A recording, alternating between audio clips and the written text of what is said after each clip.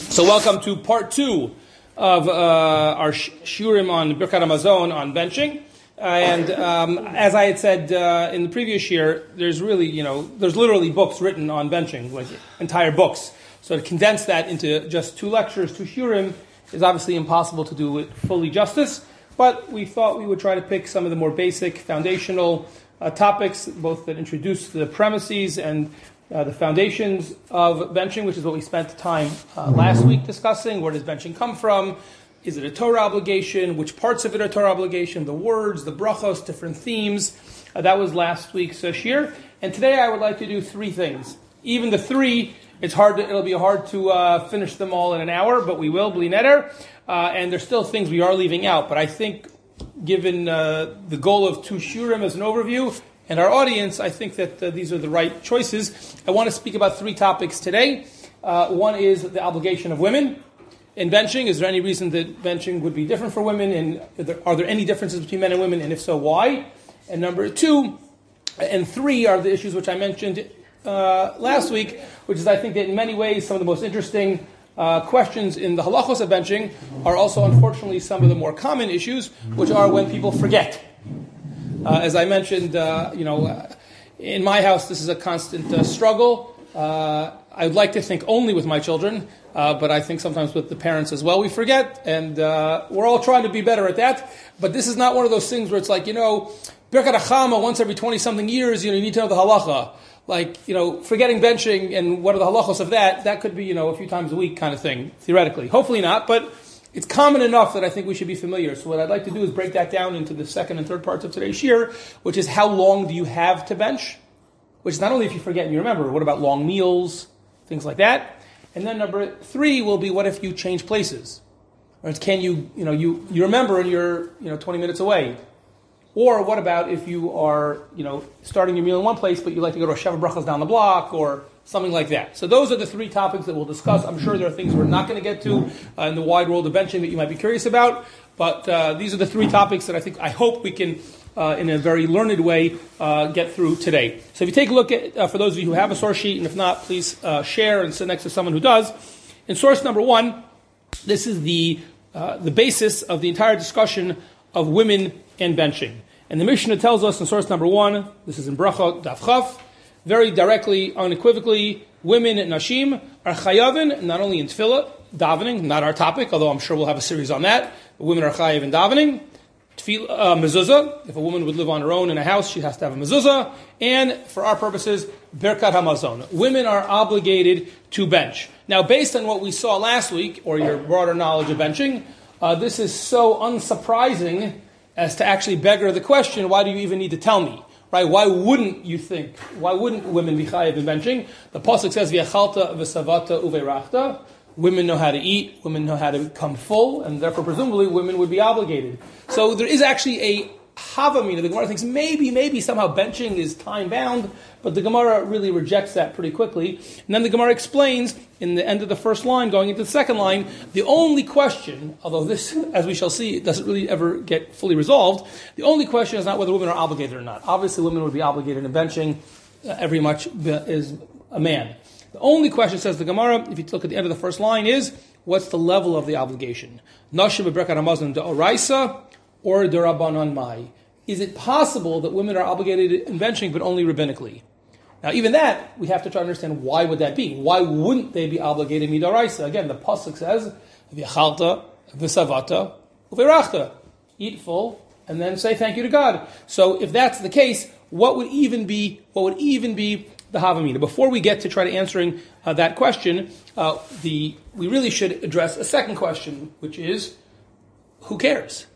Right? I often get this question, which is, you're going to give me all the academic, the details, it's this up. Do I have to do it or not? And it's clear in the Gemara and the Mishnah, women have to bench. So you'll tell me it's on the level of a daraisa, you'll tell me it's on the level. The accountant in the sky needs to know how much credit to give me. But I need to know if I have to bench. And I have to bench. So what's the difference? That's the Gemara's question. So there's going to be two answers to that. And the first is what the Gemara itself answers, which if you take a look on the second line, the Gemara considers the possibility, could a woman actually bench, let's say out loud, and be motzi her husband or a man? Right? Could the woman be the chazanit, so to speak, for benching to obligate people? And the Gemara begins by quoting a brisa. It's in the second line, which says, yes, isha mevarechet leba'ala. A woman could be motzi, her husband, in benching. And initially at least, it certainly seems like what that is indicating is what? The woman must be obligated d'oraita, no less than a man. Therefore, a woman can be motzi, her husband, or theoretically any other man, but this is a PG rated shir, so we'll just speak about her husband, okay? So, the Gemara is not 100% convinced that would be true. After all, the Gemara says that in that same Braita that says that a woman could be motzi her husband, it mentions a child being motzi his father. So something is a little bit, that's surprising. So how do we understand that? So the Gemara explains on the third line that what we're talking about is a case, and this is something we mentioned last week, that even though we say benching is a Torah obligation, that really is only if you are visavata, if you're full. Let's say you just have a little bit, half a piece of bread or something, you have a very small amount of bread. Let's even assume it was a kazayas, but you're not full. So there we say that's only a rabbinic obligation to bench. So the Gemara says that must be the case. How could an under bar mitzvah age boy bench for his father? His father's listening, his father says amen, but the underage boy benched. Right? This could happen in either one of two cases, easily envisioned. Either maybe the father's about tshuva, doesn't know yet Hebrew, or the father's very sick. Right? I mean, you don't need corona, but when people who are pretty sick in corona, but again, not God forbid, really, really sick, there were people who just were too weak to daven, too weak to bench. So people, and there are plenty of other medical conditions where this happens as well, loved ones sit near the bed and they would bench for them. So let's say this boy is benching for his father. He barely ate anything. He's not really full. So the Gemara says that would probably be the case. Well, if that's the case for the son, the under bar mitzvah age boy, maybe the Gemara says that you don't have a proof about the wife, about women, because maybe when the Brisa had said that a woman could be motzi her husband, it was only referring to what? Also a case where the husband had really barely eaten anything. So maybe that doesn't tell me one way or the other. So in case you're confused, that's exactly the point. Sometimes that's a bug, sometimes that's a function. It's not clear. It's not clear at the end of the Gemara what is the resolution. Now before we figure out, bottom line, what does all this mean, let's take one more step back, which is, one second, why should, as I previously mentioned, but now we're going to answer the question, why should this be a question at all? Why wouldn't you think that women be obligated exactly the same way as men? V'yachalta, v'savato, v'rachta. So here we actually have two different theories for why women might not be obligated in the same way as men. And this is a machloket between no less than Rashi in source number 2 and Tosafot in source number 3. And this goes back again to, even though I said you don't have to have been at last week's shir to understand today, because that's where we're going, only a few touch points, but on those few touch points I'm reviewing anyway. But this is something that we discussed last week, which is that in the themes of benching, one of them, Rashi points out, we know this is, right, Aha-Aretz, Val Hamazon, right, our second bracha. It's not just thanking Hashem for the food, Hazanas HaKol, but if you're eating in London, or New York, or Australia, or anywhere else, we're always thanking Hashem, Aha-Aretz, Val Hamazon, also for Eretz Yisrael. That's one of the Daraisa obligations for benching. It doesn't matter where you are. So says Rashi, source number 2, given the fact that Aretz, integral part of benching is, no matter where you are, you have to thank Hashem for Eretz Yisrael. Hashem gave us Eretz Yisrael. Haaretz lo nitna l'nekeva l'hitchalek. Right? As we know from the famous story with Benos Tzalafchad, or other stories, in the traditional Jewish conception, right, you grow up as part of a shevet. You're from Shevet Levi. You're from, take that back, not Levi. Let's not use Levi. I'm Levi, so that was a Freudian mistake. Shimon, Ephraim, whatever. So you grow up in your parents' home. That's fine. You have a, then you get married. Meretz Hashem. And then whichever tribe you are marrying into, either you stay within your tribe or not, that family has land, and then you as the woman of the house are part of that family. But as an independent entity, as a single woman, the Torah didn't have women inherit land, right? That's the whole story with Benos Tzalafchad. So says Rashi, all the Jewish people got the land, but to say specifically that the land was given to women, Rashi thinks maybe that's not true for women, and therefore they can't say that bracha that, thanking you Hashem for giving me the land. I have the land as a part of a unit of Am Yisrael, but not me as a female. That's Rashi's theory. So leave aside any modern sensibilities which might be rubbed the wrong way. Leave that aside, that's not our topic at all. But the Rishonim already say that's not so persuasive. Because guess who else didn't get portions in the land? Me! Well, you think you're better than me? I'm a Levi. I also got nothing. What about a Kohen? So it says Tosfot and others, that can't be the thing. No one ever dreamed that a Kohen or a Levi is not obligated to bench. No one ever dreamed that a Kohen or a Levi couldn't bench and be Motzi or Yisrael, someone from Shevet Shimon. So however Rashi would answer that, we don't have time to get into it. That's Rashi's theory, but that's why it may not be the most persuasive theory. And therefore, in source number 3, Tosfos gives a different theory, which is, as we also saw last week, in addition to the primary theme of Aretz, in that same bracha, Nodev alakol, what else do we have to mention? Themes of, and as Tosfos quotes it, we also have to say in benching, Al brischa sheschasamta bivsarenu, val tarascha shlimaratanu. It's important to mention Mila. We mentioned the mitzvah of bris Mila in benching, and we also mentioned the obligation of Torah. And as we saw last week, the reason is, whatever the ultimate rationale is, but the bottom line is that somehow Mila and Torah are part of the zechus, the merit that give us Eretz Yisrael. So therefore, in the bracha, where we thank Hashem for the food in Eretz Yisrael, we also have to include Torah and Mila. So says Tosfos, maybe that's why women would be only obligated midrabanan. Because since those are also integral parts of benching, and a woman is not obligated in bris Mila, and as you know, women do not have the same level of obligation in learning Torah as men, maybe that's the reason why women would also not be obligated in benching. So we don't know for sure what the answer is, but al-hatzad, as we say, on the possibility that women have a lesser obligation than men, at least now we know why they would. What would be the reason to even consider it, that women would have a less obligation? The answer is either because of the Eretz Yisrael inheritance thing, or I think more persuasively, because of either the Talmud Torah and the bris Milah thing, which of course begs the question the other side. Well, if that's the reason why women would have lesser obligation, why is there another opinion in the Gemara that says that women are obligated just as much as men? That was the first opinion in the Gemara. That opinion also knew that women are not obligated in bris Milah or in Talmud Torah. And this seemingly obvious answer, which many Mefarshim give, is because we're not saying in benching, I'm obligated to learn Torah. I'm obligated in bris Milah. We're saying the Jewish people were obligated in bris Milah. The Jewish people have a bris through Torah and through Milah. And it's in the zechut of those mitzvos that connect us. Alternatively, it may also be that women can still play an integral role, not only in making sure the bris takes place, but as we also know when it comes to learning Torah, what's another reason? Because women are obligated to learn Torah. Not the same way as men, not the same quantity of Torah, but what are women obligated to learn? About the mitzvos that they're obligated in, which just happen to be about 607 out of 613. An incredibly small number of mitzvos which are gender specific. I'm not saying there are none, of course there are some. But there's a much bigger discrepancy of, do you live in Israel or outside of Israel? Are you a Kohen or not a Kohen? Are you in the Beis HaMikdash? There are plenty of mitzvos that not all Jews are obligated in. But all things being equal, if it's just a question of gender, it is an incredibly, incredibly small number at the end of the day, which we say women are not obligated the same way as men are.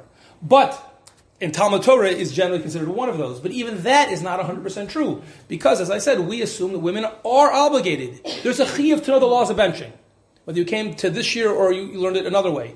You as a woman have to know the laws of benching, just like I have to know the laws of benching. And you have to know the laws of tefillah and all the other things, like everything, virtually, that are equally applicable to you. So one way or the other, that seems to be the debate. Now the bottom line is, let's get tachlis here, so we can move on to our other topics. What is the bottom line? Now that I know what the ping pong back and forth is about, obligated, not obligated, bris Milah, Torah, Israel, okay. Tell me, bottom line, Rabbi, am I obligated or not? So take a look at the Shulchan Aruch. The Shulchan Aruch punts. Shulchan Aruch just can't make up his mind. On the one hand, he says, Nashim chayavot b'Birkat Hamazon, source number 4. Okay, that the Mishnah already told us. Women must bench. But says the Shulchan Aruch, I'm just not sure. Saveku. Im hein chayavos midaraisa. O ein chayavos ela midrabanan. And Shulchan Aruch brings down quite clearly, and what would be the difference? So what's the difference, Rabbi? Could a woman be motzi her husband, or theoretically any other man? If she's obligated daraita, she could. If she's obligated bin rabbanan, in a typical case, she would not be able to. Why is the Shulchan Aruch unsure? Because even though I didn't give it to you, because I knew it would take us too long, it's a huge machloket in the Rishonim. How to read the Gemara, what's the conclusion of the Gemara, at the end of the Gemara, how do we decide? We're not really sure, there's different opinions, and this is one of those rare cases where the Shulchan Aruch himself cannot resolve it. So take a look, if the Shulchan Aruch can resolve it, let's see if we can go further. Take a look, source number 5 and 6, the Mishnah Berurah and the Bir Halacha. You know, some of you I'm sure do, but for those who don't, just to review, the Mishnah Berurah was not his name, actually. When he was a kid, and he didn't clean up his clothes, because I'm sure he didn't, and when he made fun of his little sister, which I'm sure he did, because he was a normal kid, his mother didn't say, Mishnah Berurah, pick up your clothes. Like, what was his name? He didn't say Chavetz Chaim La either, right? Yisrael Meir HaKohen. Yisrael, I don't know if she called him Surly. This much information we don't have. But I do know she didn't call him Mishnah Berurah, right? But he wrote, right? This is one of our idiosyncrasies. We call people after their famous books. And if you're somebody like Yisrael Meir HaKohen, you have a lot of famous books. So you could call him the Mishnah Berurah, you could call him the Chavetz Chaim, right? So in the Mishnah Berurah, though, which is the term we use, there's actually 3 different components that he wrote. One is the Mishnah Berurah, but in source number 6, the Bir Halacha, that's also the Mishnah Berurah. It's the same author. It's just a different style. It's more in-depth essays, but it's in the same book. You buy a book of Mishnah Berurah, you open it up, you see the different sections. So that's just a little background information for you. But what does he say? We'll call him the Mishnah Berurah here. Source number 5, he quotes from earlier Achronim who say, listen, first of all, you should know there's another nafkamina. And this is more relevant to you, because let's be honest, when's the last time you benched for your husband? And hopefully he should live and be well and be healthy. You don't have to do it anytime soon. What's a much more practical issue? If you're not sure, Savek, raise your hand if you've never had that. Right? That happens to everybody. You can't remember it. Did I bench? Didn't I bench? So what do? Do you go back or not? And we know the rule. What's the usual rule? If it's a Torah obligation, Savek D'Oraisa L'Chumra, you have to go back. If it's a Rabban, you don't. So now we need to know. Now the rubber hits the road. Now we need to know, is a woman obligated midoraita or midorabanan? That's going to have a huge consequence for any case when she's not sure if she benched or not. Does she have to go say benching just in case? Or can she just assume that it was okay? So that's what the Mishnah Berurah says in source number 5. And he's quoting the Shar Ephraim, that's one of the earlier Achronim, Ephraim Zalman Margolios. Isha she'achla kadei seviyah nistapke im bircha. She's not sure. Again, this happens all the time to people, men and women. So, says the Shar Ephraim, chayeves levarech. A woman who's not sure, we basically assume in our kishkas, in our gut, says the Shar Ephraim, that she's obligated no less than men, and therefore, you want equality, you get equality of obligation. You're obligated just in case to be machmir, and to repeat pension when you're not sure. That's his opinion. However, he continues and says, others disagree. Take a look at Rabbi Kiva Eger in the Birkei Yosef, second line. They say no. Einu tzarach levarech. Because he thinks that it's probably only d'Rabbanan. So if we would stop here, we have gone no further. This is what I think my wife sometimes feels whenever I give a shir. You're doing a lot of running in place. A lot of movement, but we haven't gotten anywhere. Right? You're sweating. You're working hard. I see it. But where'd we go? We didn't get anywhere. Lots of shitas. We're still in the same place. We're not sure. At least now we know a second and more common application of the question. But we don't yet really have a resolution. So for this, thankfully, the Mishnah Berurah himself helps us. We look at the last line where it's underlined. He says, nevertheless, mikol makom, bottom line, nira deharotza lisma chadash Ephraim v'siato, ein limchos biyado. And we won't have time to read it, but more or less he says the same thing again in source number 6. In other words, bottom line, here we go, listen carefully, here's the bottom line. It seems to me, as I understand the Mishnah Berurah, the Bir Halacha, bottom line, if a woman is unsure about whether she benched or not, she has a right not to bench. At the end of the day, since there's at least a chance that it's only d'Rabbanan, we can rely on that if a woman doesn't want to bench. Nevertheless, said the Mishnah Berurah, I love the way he formulated it. He says, again, let's read it again, that last few words, if a woman wants to bench, ein limchot biyado, which is to say, I think that many people, not everybody, that's why it's important to know, but many people would look at me the same way Alyssa was looking at me. It's like, really? But what if I want to bench? And that's what says the Mishnah Berurah. You don't say a woman shouldn't bench. Maybe it's a bracha levatala. Savek brachos lahakel. No, we're not convinced that she shouldn't bench. But if for whatever reason it's too difficult to go back, she doesn't want to go back, so I don't have that option. You have that option. But you also have you have all the gain and none of the risk. If you don't go back, it's okay. And if you want to bench again, tavo leich bracha, even better. But you don't have to go back, but if you want to, you certainly can. Shlomo Zalman Auerbach, I saw quoted, he was even a little bit stronger than the Mishnah Berurah. He thinks, again, not you're obligated, but he thinks it's a good idea. Women ought to go back if they're not sure, for the simple reason, a psychological insight. And especially if you'll add, if this happens to you, with any level of frequency, if you don't go back on those kind of cases, Shlomo Zalman's worried that psychologically you could come to be mezalzel in benching. It's as if you're kind of telling yourself either that benching is not important, or I'm not really obligated, come on. If I was really obligated, the rabbi would make me go back. And he's just worried about the kind of long-term, downstream, subliminal message you're giving yourself about benching. Right? You could take it or leave it, but that's what Shlomo Zalman thinks. It's not just like if you want, you could go back. He's a little bit stronger than the Mishnah Berurah. He thinks really a woman ought to. If she didn't, so I really did something, as a man, I did something wrong. As a woman, you have what to rely on. So again, you're in a much more privileged position than a man in this case. You have all the upside and none of the downside. Okay, and that seems to be the conclusion at the end, at least for Ashkenazi women. It's a general rule in the world of brachos, including benching, but it's a general rule about brachos. Sephardi poskim are much, much more nervous about Shem Hashem Levatala. So anytime there's any kind of question, for men or for women, for example, Rav Avadia Yosef is always saying, you don't have to no, don't worry. And that's exactly what the Rav Avadia and the Yalki Yosef, his son of Yitzchak Yosef, they feel if a woman is in doubt, go without. Don't do it, because maybe, depending on this shita and that shita, maybe she's not obligated, and it could be maybe a shayla of the Rabbanon, of a bracha levatala. So that would be the psak for a woman who follows Sephardi Masorah, as far as I know, at least from Rav Avadia.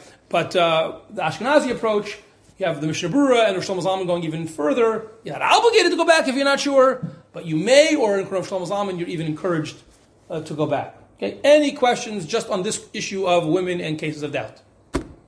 We're good? Fantastic. Okay. Now, one more thing. Just as an FYI, I'll do this very quickly, because I think it would surprise you to know that how do we get into this whole mess?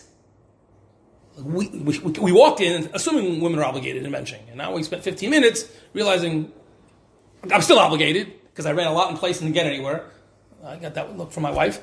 But at the end of the day, I now know that it's a little more. I did schwitz a little bit. We did exercise our mental muscles the last 15 minutes. We now know it's a little bit more complicated than we thought, right? So the answer is another surprise for you. Source number 7, the Ramah. There at the end of source number 7, he says, how do we get started in this? Because of the issue of, maybe women aren't obligated in Torah and in Bris Milah, and maybe that's why they wouldn't be obligated in benching. Okay, but now that we said women may really well be obligated in benching, and more than that, everyone agrees it's rabbinically a woman has to bench. The only question was in doubt, and so says the Ramah, but you know what? When women bench, they shouldn't say the words, they should leave that out. Did you know that? This is probably a shock to most people. The Ramah says, source number 7, Nashim lo yomru bris v'torah. Now the reason you never heard of it is because that's not our practice. You haven't been doing anything wrong your whole life. Your whole life you've been saying it. Keep on saying it. And that's what the Mishnah Berurah points out in source number 8. Mikamakom biyameinu nagu nashim lomar gamkein. Women say the exact same benching as men. There's no women's bencher and men's bencher. It's the same bencher. Sfardim never even went through this process. They point out the Shulchan Aruch never said otherwise. Of course, the Shulchan Aruch thinks the women say the same thing as men. But apparently the Ramah thought, no. Not only is that a reason maybe women are obligated, but they shouldn't even say the words because it's not true. How could a woman say, just think of the word, again, we should know what we're saying when we say things. How could a woman say, Al brischa shechasamta b'vsareinu? There's no bris on my body. Right? There's no Torah that I'm obligated. So again, the Mishnah Berurah points out, so why is our minhag that you say the same benching as I do? Because I mentioned previously, his women are beneficiaries of the mitzvah bris milah. They're connected to their child's milah anyway. And when it comes to Torah, as the Mishnah Berurah himself says, number one is you can either look at it as women are thanking Hashem for giving the Jewish people the Torah, even if they weren't obligated to study it. Moreover, as I said, and the Mishnah Berurah said, we'll just read this inside, just so you should see it. I wasn't faking it. The last line of source number 8, V'od, Gam hanashim tzrichos lilmod. Women do have an obligation to learn, at least specifically, mitzvah shelahen. How are you supposed to know how to daven, how to keep Shabbos, how to keep kosher, how to keep Taras HaMishpacha if you don't learn? Of course you have to learn. Okay? So given all of that, the bottom line is we are exactly where you were probably when you came in. We just exercised our intellectual muscles a little bit. You are obligated to bench. It's a little bit of a question what the level of the obligation is. Practically speaking, when might that even make a difference? Only if you're not sure, and or the rare case where you want to be motzi a man. And in those cases, we're still a little bit hedging. It seems to be machlokas. The Mishnah Berurah and Ashkenazim lean towards be machmir on yourself and do it. And Sfardim are a little bit more cautious about that. Okay, so now we're really, really done. Ad kan hakafa aleph. Okay, next. Sorry. Yes, of course. If you forget what to say on Shabbos. Yes. So you'll have to repeat. Yes. So is that the same? Yes, I think so. I think a woman should absolutely go back. Yes. Yeah. Yes. Yes. Very good question. Very good question. Okay, let's go to. We have 2 more issues we want to get to in 30 minutes to do it. How long can you wait? Right? People get distracted. I can imagine a million scenarios. Some of them more legitimate, like 7 kids, jumping off the roof and fighting, and or the phone rings. And other times we're just careless, right? All of us have our moments. So what are the obligations? What are the parameters of how long you can wait? So let's try to go through this thoroughly, but a little quicker than we were before this. Says the Mishnah, source number 9. You know how long? Kedei sheyitachel hamazon. As long as the food is still being digested, not to gross anybody out, but as long as you're still digesting the food, you can still bench. Once you've already fully digested, it's too late. Okay, who wants to tell me how long that is? I don't know. Nobody knows, right? Exactly. Certainly in the time of the Mishnah, there's no way they knew with some precision, right? So the Gemara is aware of that. The Gemara says, source number 10, well, how long exactly? How are we supposed to know? So the Gemara says, very simple way of determining it. Amar Rabbi Yochanan, kol zaman she'einu ra'iv. If you're not hungry, once you're hungry, we can assume that you digested the food, right? That's the Gemara's. This is not a science class. We're not in medical school now. This is what the Gemara says. Okay? Kol zman she'eino ra'iv. We'll see exactly what that means in a moment, but it's slightly more nuanced than it appears, but basically it is what it appears. Kol she'eino ra'iv, if you're not hungry. Then the Gemara quotes a second opinion, which is not clear, because again, nothing is ever clear. Welcome to Torah. Is not clear if this is disagreeing or agreeing, but the Gemara quotes a second opinion that actually gives a time limit, gives a time frame. However long it would take to walk, arba mil. A mil is not exactly a mile, but it's actually not that far off. And basically, this is what is calculated, as you've heard in Hilchos Shabbos and other areas. This is the term that's used that basically is interpreted as 72 minutes. 72 minutes. Okay? So the Gemara initially thinks maybe that's a machloket, and then the Gemara has a very unclear resolution. Says the Gemara, maybe it depends if you had a big meal or a small meal. Which one is which? Not 100% clear. So we've seen where it comes from. It's a Mishnah and a Gemara. We have a basic sense that there's something to do with digestion, and maybe there's a time frame, but we're not 100% clear. So we take a look at the Shulchan Aruch, and he'll tell us. Source number 11. How long do you have to bench? Until the food is digested. In the Socratic method, the Shulchan Aruch says, where it's underlined, v'kama shiuro, and how long does it take for food to be digested? Kol zman she'eino ra'iv. Okay, we haven't progressed from the Gemara. But then, Shulchan Aruch adds, very important, umishash, second line, umishash hitchil liyo ra'iv. This is based on an opinion of Rabbeinu Yonah. He says it doesn't mean until you're fully hungry. It means until you start that first pang, after lunch, that first pang, 10, 11 o'clock at night after dinner, where you maybe feel that I want to have a little snack. I'm already thinking about the next meal. Not that I'm fully hungry and starving yet. It doesn't mean that I'm totally hungry or totally dead. It means once I start being hungry. Now, in the reality, it's still pretty hard to figure out when that is. But nevertheless, says the Shulchan Aruch, we're going to obviously have to drill down a little bit in a moment, but if you want to just stop here for a moment, where were we 400 or 500 years ago? We're up to the Shulchan Aruch. Shulchan Aruch says, yes, based on the Mishnah and the Gemara, we assume that the primary opinion is when you digest the food, which means when you get hungry, which does not mean when you're starving. It means when you just start to be already getting that feeling of maybe I'm hungry for the next meal. So, take a look at source number 12. Very, very common sense, very, very basic observation of the Aruch HaShulchan. We know, even though it could be a little bit of a tongue twister, but the Aruch HaShulchan is not the same as the Shulchan Aruch. That's just a cute play on words. This was written hundreds of years later, in the early part of the 20th century, late 19th century, of Yechiel Michal Epstein, who was a Rav in Navardik. And he was a great, great posek, an older contemporary of the Mishnah Brura, or the Chavetz Chaim, whoever you prefer. And he wrote a very important work of halacha. And he says right away in source number 12, digestion, hunger, beginning of hunger, ending of hunger, says Aruch HaShulchan, Ube Emet, Kasher L'Shayir B'zeh. How's anyone supposed to figure out what that is? You know, we're a little bit OCD in halacha. Give me a number, tell me. Each time I'm going to figure out, I'm a little hungry, I'm a lot hungry, I can't figure that out, and I got challenged in that area, I got to do Hilchos Brachos. Right? That's for me and my nutritionist to figure out. Right? Only eat when you're hungry. Shkoyach. When is that? I'm always hungry. What does that mean? So says the Aruch HaShulchan, Be'emes Kasher L'Shayir B'zeh. How are we supposed to figure that out? I'm not really sure. Me, in second line, Mi Yuchal L'Shayir. So who could figure this stuff out? It's very, very tricky. So says the Aruch HaShulchan, as we turn over the page, bottom line, this is what we say as follows. He thinks that by the time we get to the end of the Gemara, we're basically usually using the amount of 4 meal, which as he tells us there is Sha'av Yud Bet Chalkei Shah, right? A Shah an hour and 12 Chalakim. 60 plus 12 is 72 minutes. So he says at the end of the day, again, you could look at this as a quote-unquote kula or chumrah. The way he phrases actually the chumrah. It's been 30 minutes. I just remembered, oh my gosh, I didn't bench. Am I still hungry? Not hungry? I make myself crazy, right? Says the Aruch HaShulchan, up to 72 minutes after you finished your meal, again, of course you should bench right away. But if you didn't, up to 72 minutes, you're obligated to bench.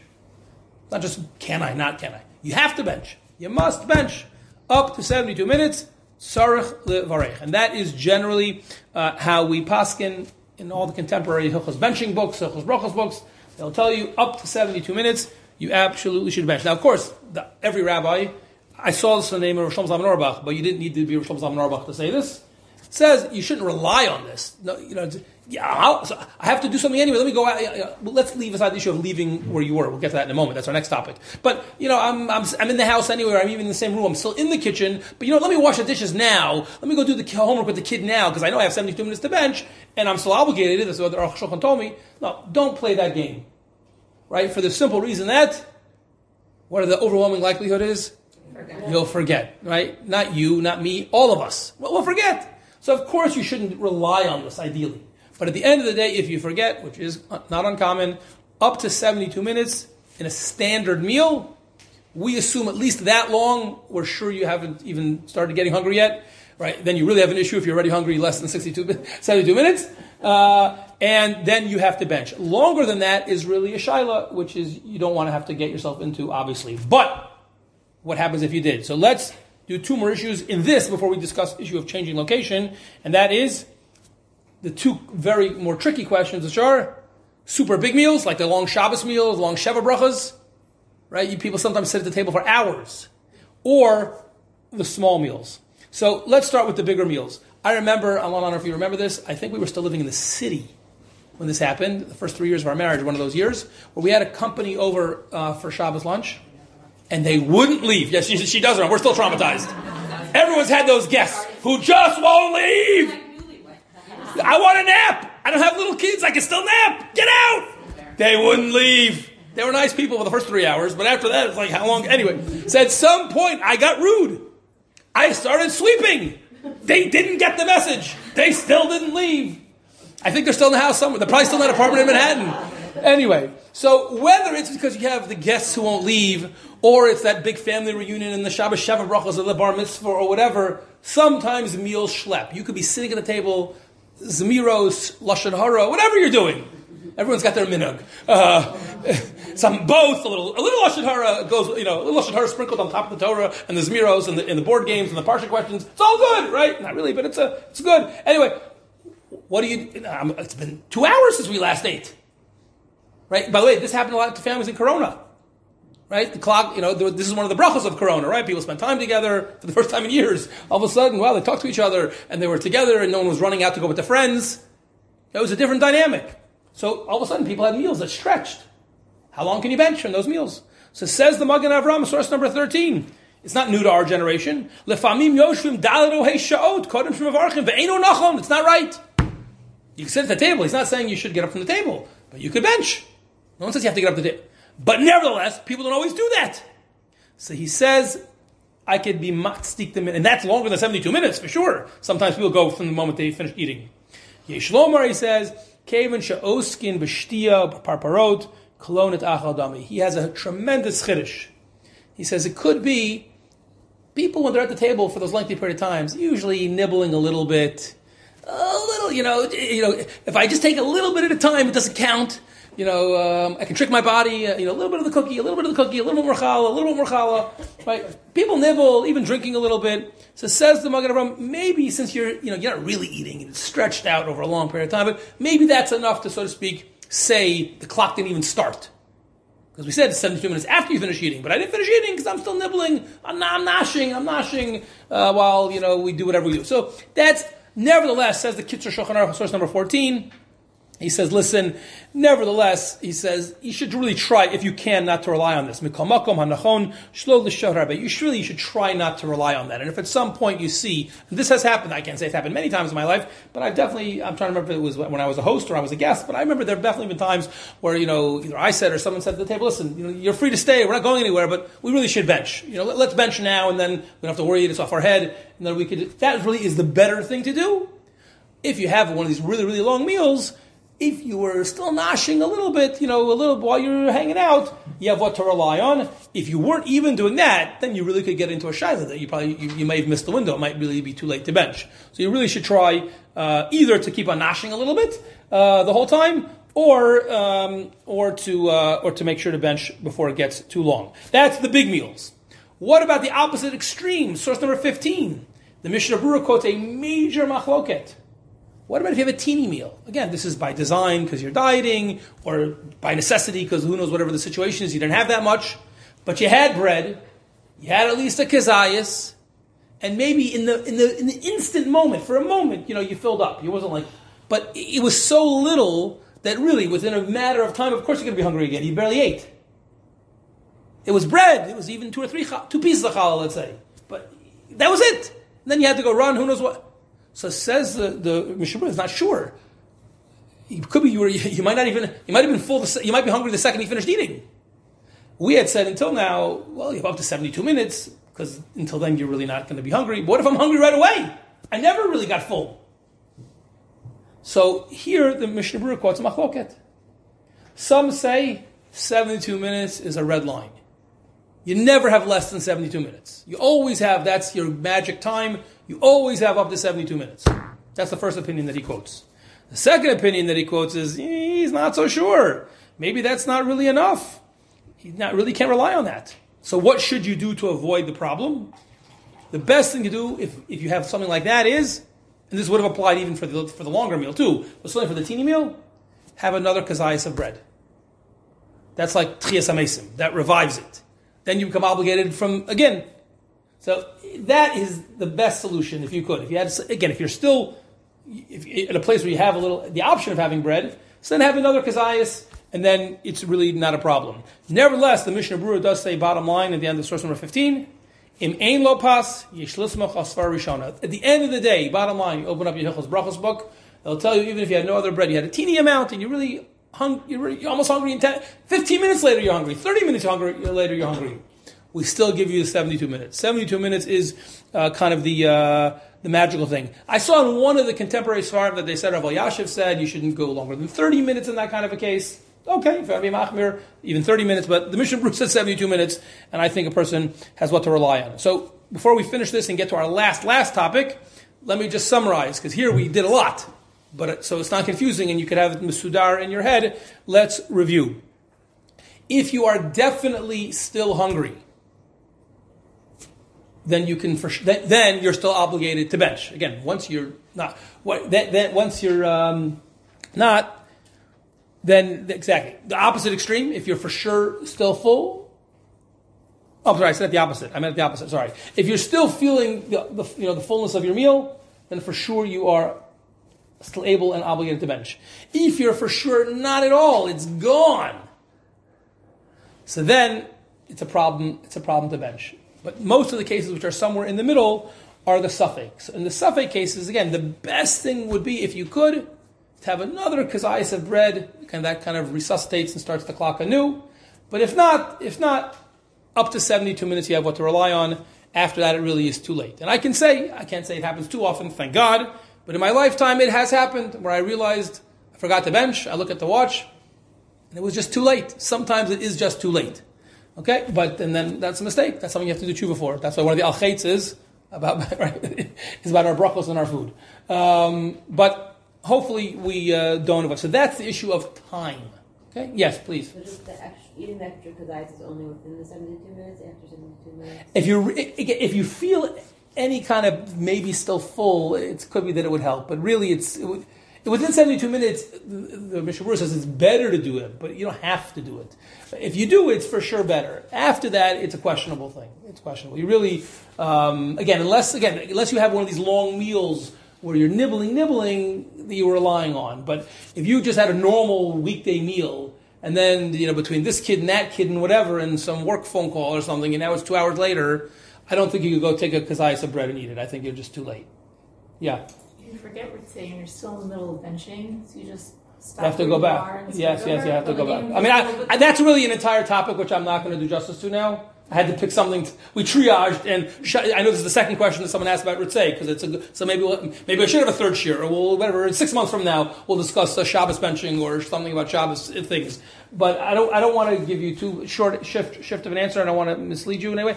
But in general, the short answer to Ritzei is anytime you're obligated to have a meal, if you forget Ritzei, in that case for Shabbos, you have to go back. But even if you're in the middle of benching, you just stop in the middle of the pasuk and... Yes, you have to go back. It's not like you finish what you're saying. No. If you're already in the middle of benching, you don't have to worry about an extra kazayas or something. You have to go back to Ritzei. You have to absolutely go back. And do you go back to the beginning? So that's a separate shir. Okay, I don't want to get into that right now. Okay. Anyway, we have 13 minutes left. I think we're on schedule. Thank God. Let's finish the last part of the shir, which is not so much about the timing. But this happens all the time, especially with busy people. It can happen with kids. All the scenarios are easy to envision. We've all experienced them, which is, I was eating somewhere and I ain't there anymore. What do I do? Now I remembered about benching. So this is source 16 until the end.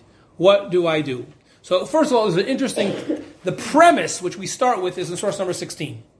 The premise is a very interesting one.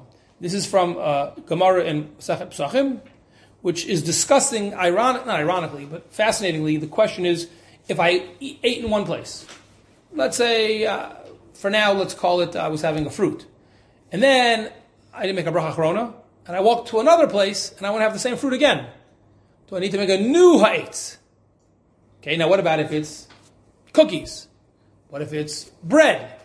Do I need to make a new bracha? Because when I made my bracha, I was only in one place, and now I'm in another place. Okay, that's the question the Gemara there is dealing with.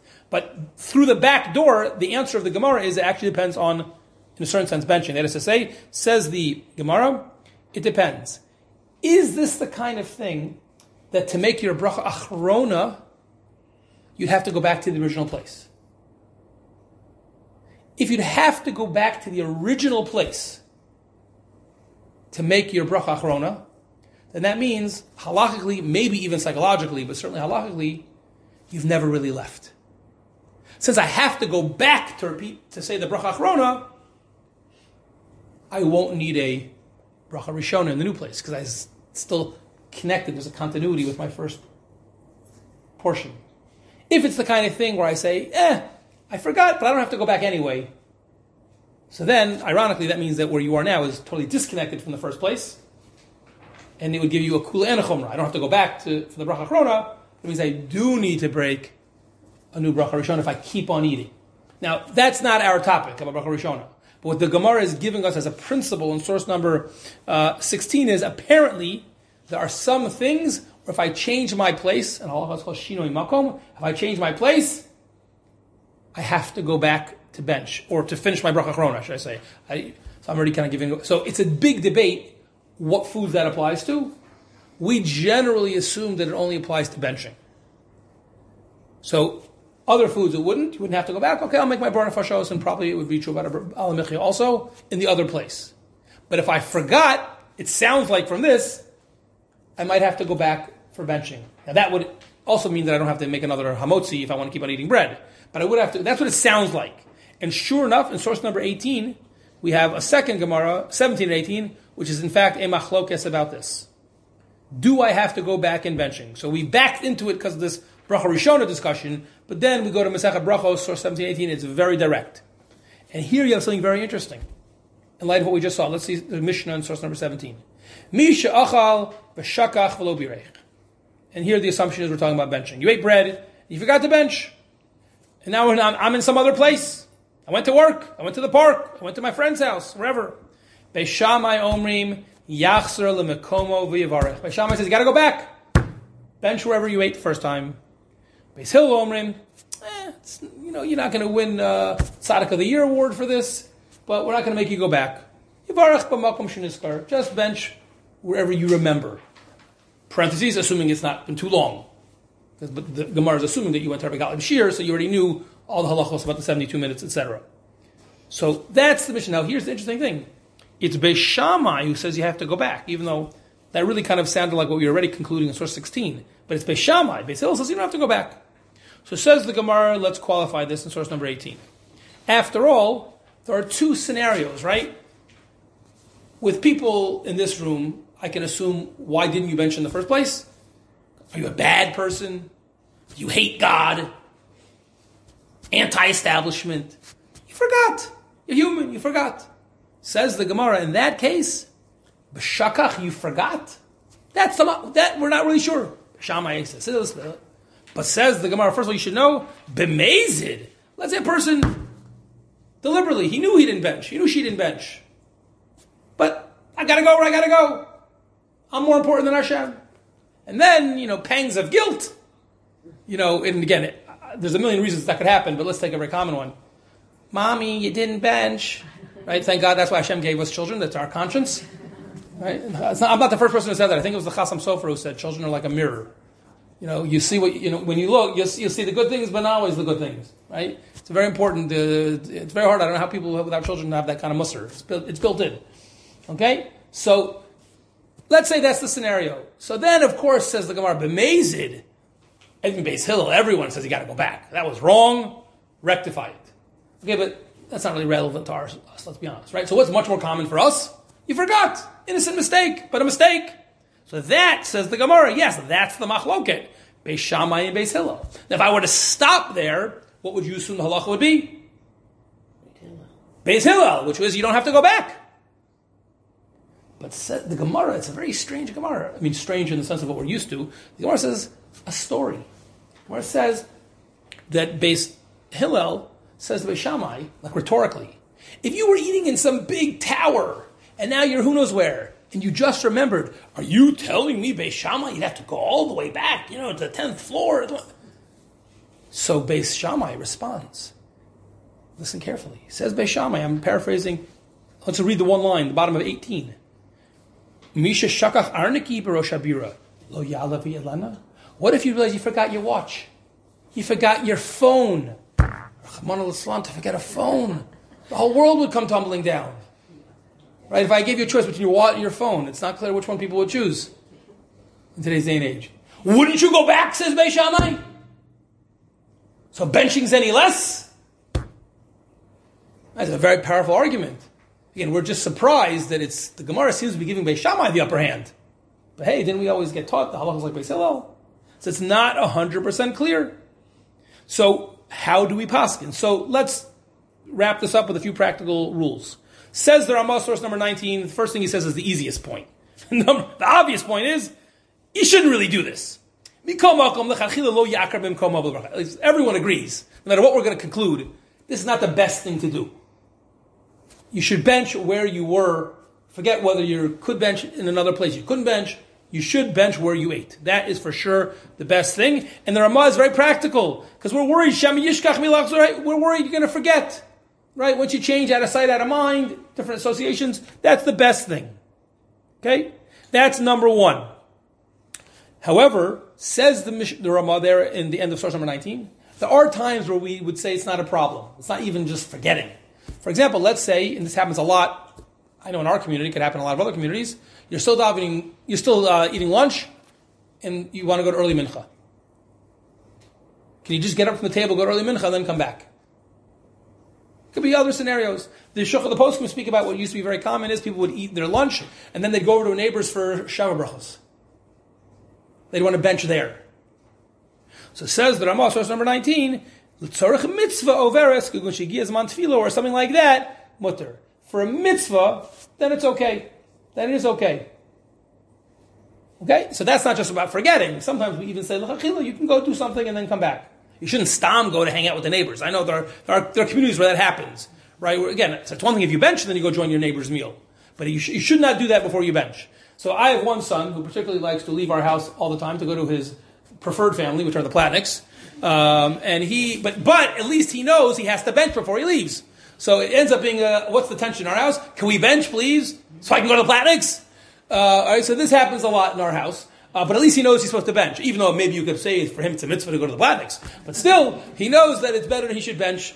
He should bench first. Okay, so that's number one. Number two, how do we paskin in the case where you forget? Again, the very common case of people forget. So again, the Shulchan Aruch, second time we saw today, Shulchan Aruch kind of punts a little bit. Source number 20. He says, it's really a machlokas. Why is it a machlokas? Because some assume, listen, we got to go like Beis Hillel. We always go like Beis Hillel.